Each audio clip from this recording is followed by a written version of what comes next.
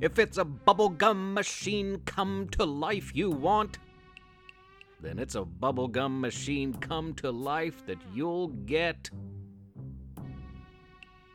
Stay tuned, listeners. Professor Theo's Mystery Lab. I'm Professor Theo. Welcome to the lab. I'm broadcasting from the campus of Splendid University in beautiful, downtown, splendid West Virginia, home to some of the most extraordinary children in all the land. Kid superheroes, time-traveling teens. We even have our own Kid Space Force. Kid explorers. Kids quantum leaping from one video game to the next. Well, not anymore. Those whiz kids have been rescued now. You know, some people think that the bizarre, top secret, only for me experiments of my lab have something to do with the strange happenings of this town. And I can assure you, oh, who am I kidding? Of course it's me. It's all me. I shouldn't have said that. Let's cut that part out. Okay, Dad. October is here. The leaves change color, and our school transforms from green to many lovely shades of red and orange and yellow. I love this time of year. Short-sleeve polos are put away, replaced by light jackets. Water cooler talk turns to upcoming theater department offerings and the status of the Splendid University football team. Nearby campus, adults sip on pumpkin spice coffee at the Splendid Coffee House, while kids dream of trick-or-treat candy delights sold next door at the Candy Caravan, right across the street from my wife's Pretty's Emporium, offering jewelry and more. I think the Candy Caravan does more business this time of year than any other, and maybe that's what made it the perfect target for the Trick. That's what people call him, or her. No one really knows their name or identity. No one knows much about the Trick at all. But there was a time in the not-too-distant past that the Trick had all splendid billions in their grasp. And it all started at the Splendid Candy Caravan. The Great Splendid Candy Shop Calamity.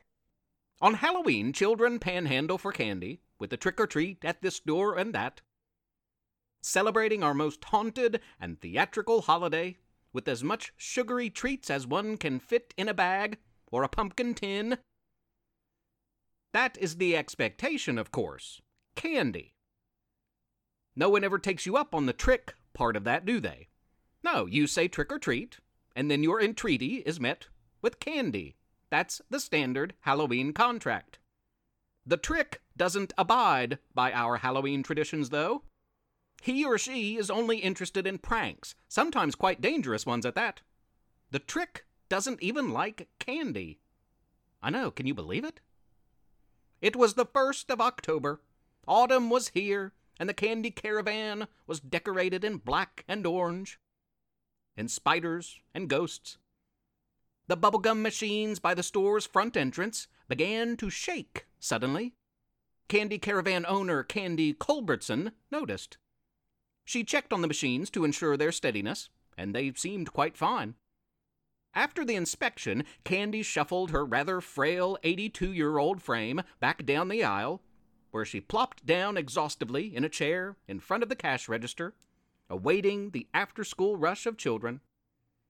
The bubblegum machines began to shake again, more visibly, violently this time. Candy began to rise, but was stopped cold when she realized the Toblerone candy bars to her left had, well, sprouted chocolate legs and risen. Stood up.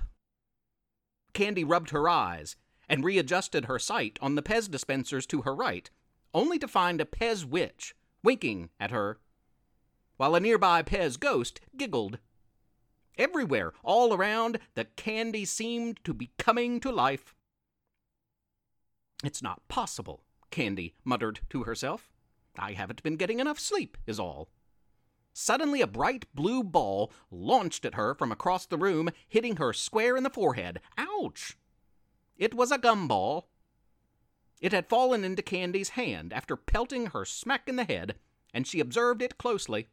Angrily, her eyes turned to the gumball machine. It's not possible. This time she saw it. The gumball machine spit another at her. A pink gumball.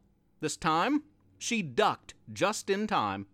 As she rose, she screamed, "Gumball machine, you better cut that out." The nearby Toblerones laughed. They had heads and mouths now. Creepy. They laughed, and then the nearby Pez joined in the snickering. A jar of red licorice had toppled over, its contents now slithering like snakes across the counter. The gumball machine did not cut it out, as Miss Culbertson implored. Instead, it spit out another gumball, then 3 more, then a dozen. Candy Culbertson, owner of the splendid candy shop, had to run for cover and hide in the back of her own store. The gumball machine creaked and popped. Metal grinded against metal. It sprouted arms and legs. Its round bubblegum machine top, now its head. It leapt onto the store counter and spoke to the rest of the store's candy. "Follow me, candy bars and licorice and Pez dispensers. Unite, maple nut goodies and lollipops and bubblegum. For this year, we are no longer the treats. We are the trick."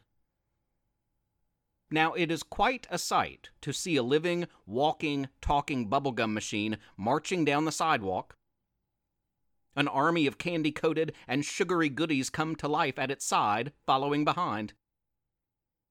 And as they all proceeded through the downtown streets, that army grew larger. Any store that sold candy soon found their shelves emptied and their jaws on the ground as they observed cookies, lifesavers, taffy, and more walk right out the door to join the delicious mob outside. The Trix Candy Rebellion continued beyond the city limits, to the outskirts of town, to the Mega Mart. And there, the Trix colleagues nearly quadrupled. If anyone got in the way, to try to stop them, or to snap pictures, they'd get a gumball in the face or chocolate on their shoes. The Trix Candy Army didn't stop there. Thousands, likely tens of thousands of pixie sticks and peppermint candies and all the rest marched right into the forest and mountains that surround Splendid and disappeared. No one knows where they are now, though we have many reports of towns like ours. Their candy supplies depleted. Nearby Bottomsville, and Beautiesville, and Barbersville, and more, all have candy stores and trick-or-treat aisles full of empty shelves. Hopefully your town has been spared the trick. Somewhere the trick marches on, collecting more followers. But what else does the trick have up their sleeve? Only time will tell. Candy Culbertson retired soon after, which opened up more time for her to kayak and crochet. But many Splendid residents missed the tasty treats that filled her shop. It's been a while now, and candy has been ordered and stocked on the shelves of the Mega Mart and a couple of other downtown businesses.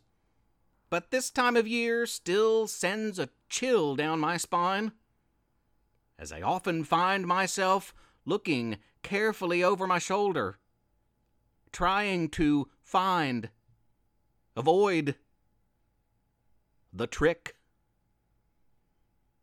May the weeks ahead be full of treats, young ones, and few, if any, tricks.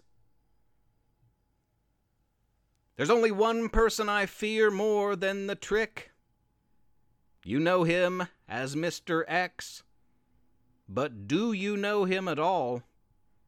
I know a bit about Mr. X, his background, how he came to be.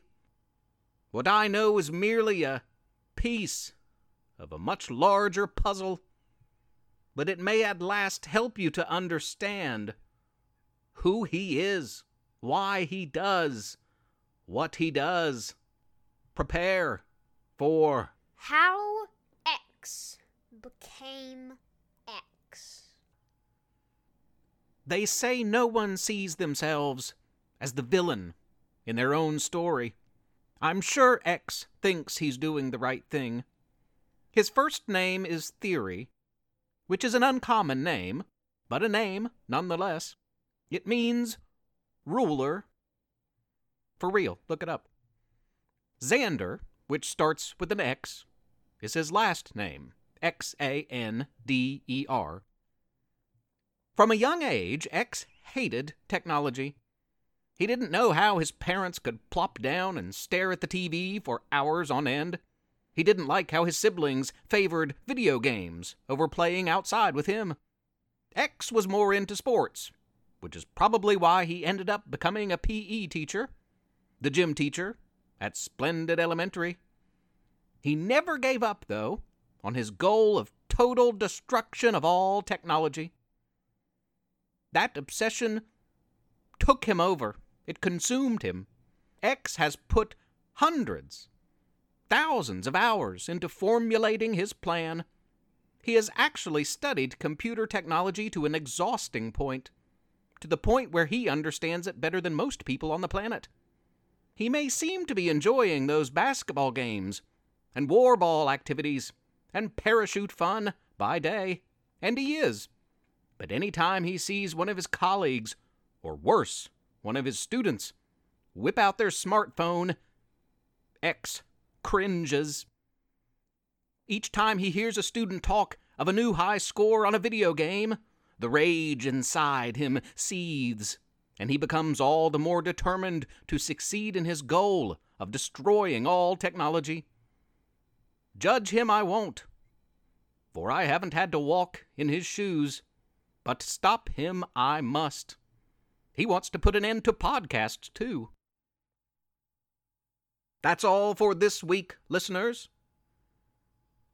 We'll be back next week with Dreamscape. You won't want to miss it. Until then, be good to each other. Have a wild and wonderful week. Professor Theo's Mystery Lab is written and read by Jonathan Joy. And Levi Joy. I'm Rissy Joy, the proud wife and mother of these two. Please rate and review the podcast on iTunes. Spread the word. Tell a friend. If you don't, Professor Theo might turn you into a pumpkin or candy corn. If he could do that type of thing, I mean. Also, please consider supporting this project by making a small monthly pledge at ProfessorTheo.com. You can email our family at theprofessortheo@gmail.com or tweet at us at Theo_mystery. Thanks for listening. Tune in next week. Have a splendid Halloween.